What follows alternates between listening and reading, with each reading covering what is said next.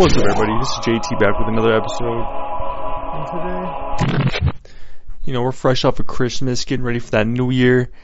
And if you ain't got your New Year's resolutions in yet, you better get that just, all collected up and concentrated down to the best decision possible. Because if you ain't got goals, you ain't got nothing. You know how they do, baby. This is Air Bud out here. And if you ain't getting goals, and I'm fresh off of hearing this news that Americans got stolen $10 billion from scammers across India. 10 billion, dude. And those are industries that you don't think that are big. It's like scamming. Another one that you think isn't big, porn. Like things that aren't advertised. What are the big industries that aren't advertised? Porn, like child trafficking, organ, dark web organ selling, I guess is big. Illicit drugs, prostitution, none of that is advertised, but I guess those industries are booming, dude. Business is booming in the off market drug things, but these scammers, dude, they got the good folks over here in the United States, and that's the United States numbers. They're getting other homies. 10 bill, dude. So watch your aunties, watch your mamas. They don't need to be spending. They don't need access to the credit cards, but that is their freedom. And I advise you to give the keys to your car to your grandma or grandpa, somebody who's above like 60, and let them drive. Send them on a mission and follow behind and see how well they do. Because you might be saving a whole herd of people in the future.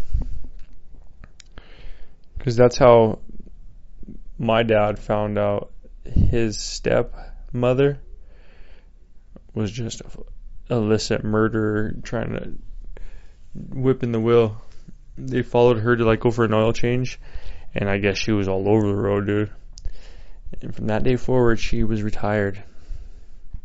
It's like, turn your badge and gun in after your shift, because what we just saw from you isn't right. Isn't okay. But that's what we doing, man. It's JT, we back.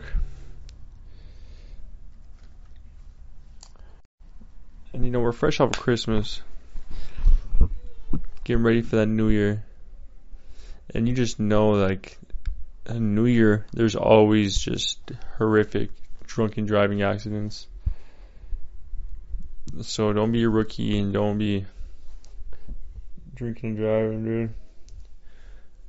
One of my favorite stories about drinking and driving, though, is another one from my dad. He just visited, so I have all these stories fresh from my pops. But he was with his homies driving drunk in the 80s. And they were all on a Jeep that didn't have any doors or a roof. And that's common where I'm from in Colorado.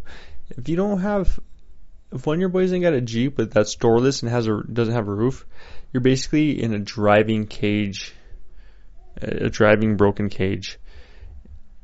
But they ended up rolling and crashing into a house, and everyone got ejected. And no one died, and it's just dude, that's crazy, bro.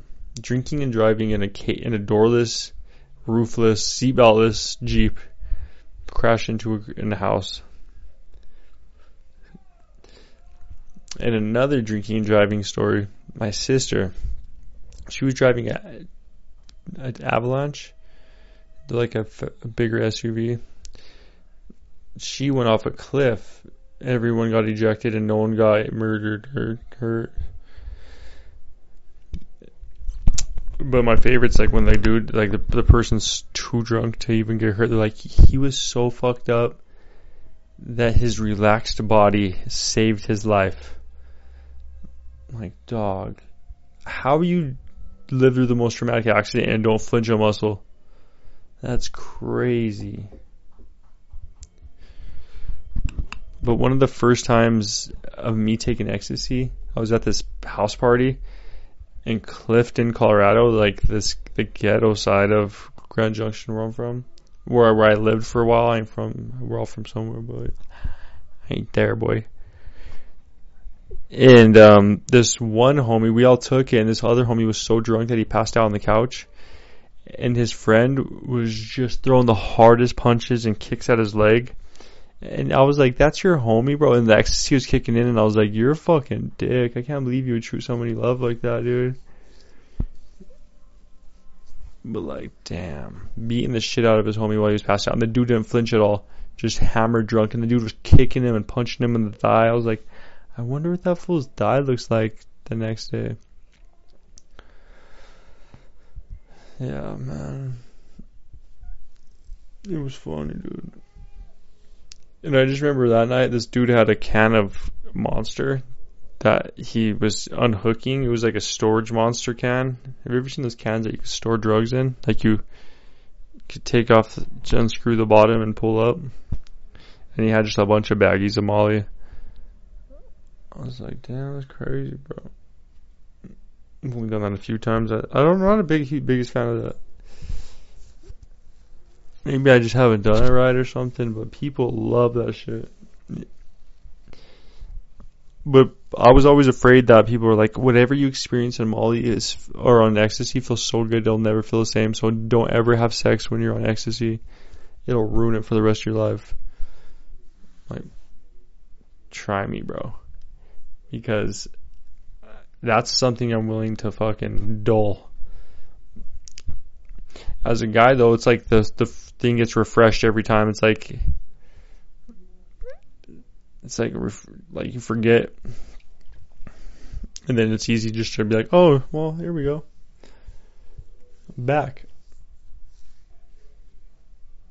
But we're just in the clubhouse right now, just in the trust tree in the clubhouse, just messing around right now. And then another story, we have a polar vortex blizzard just crushing the United States. I saw like a 27 car pile up and shit. They're just begging people like, please stay the fuck at home. Dude, those people in the Northeast, they need takeout food. They need to get their hair on. Their fentanyl-laced Xanax. Those people, you better have your Narcan available too, because for Christmas Eve, your family, someone's is gonna OD. I've had a couple cousins and aunties, they go in the bathroom. They might not make it out. You're looking out of the door for feet. You're like, did they fucking pass out in there? What's going on? Or what are you shooting up? What are you drinking? So if you happen to be in those areas that shut down and you're with your degenerate family, make sure you have some Narcan on deck. Yeah, it might save you, cousin. You might save your sister. Because there ain't no ambulances coming out. Ambulances.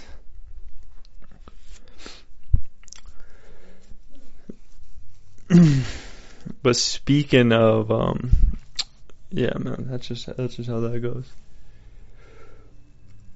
I used to, like I said before, I had an auntie that used to go in the bathroom, regular person, come out, blacked out, drunk, stumbling. I'm like, how did you get drunk that fast? And then we'd search and there was nothing in there. I'm like, I started to think, though, I'm like, she had to have poured the liquor in a conditioner bottle. Or she had a spot in the ceiling.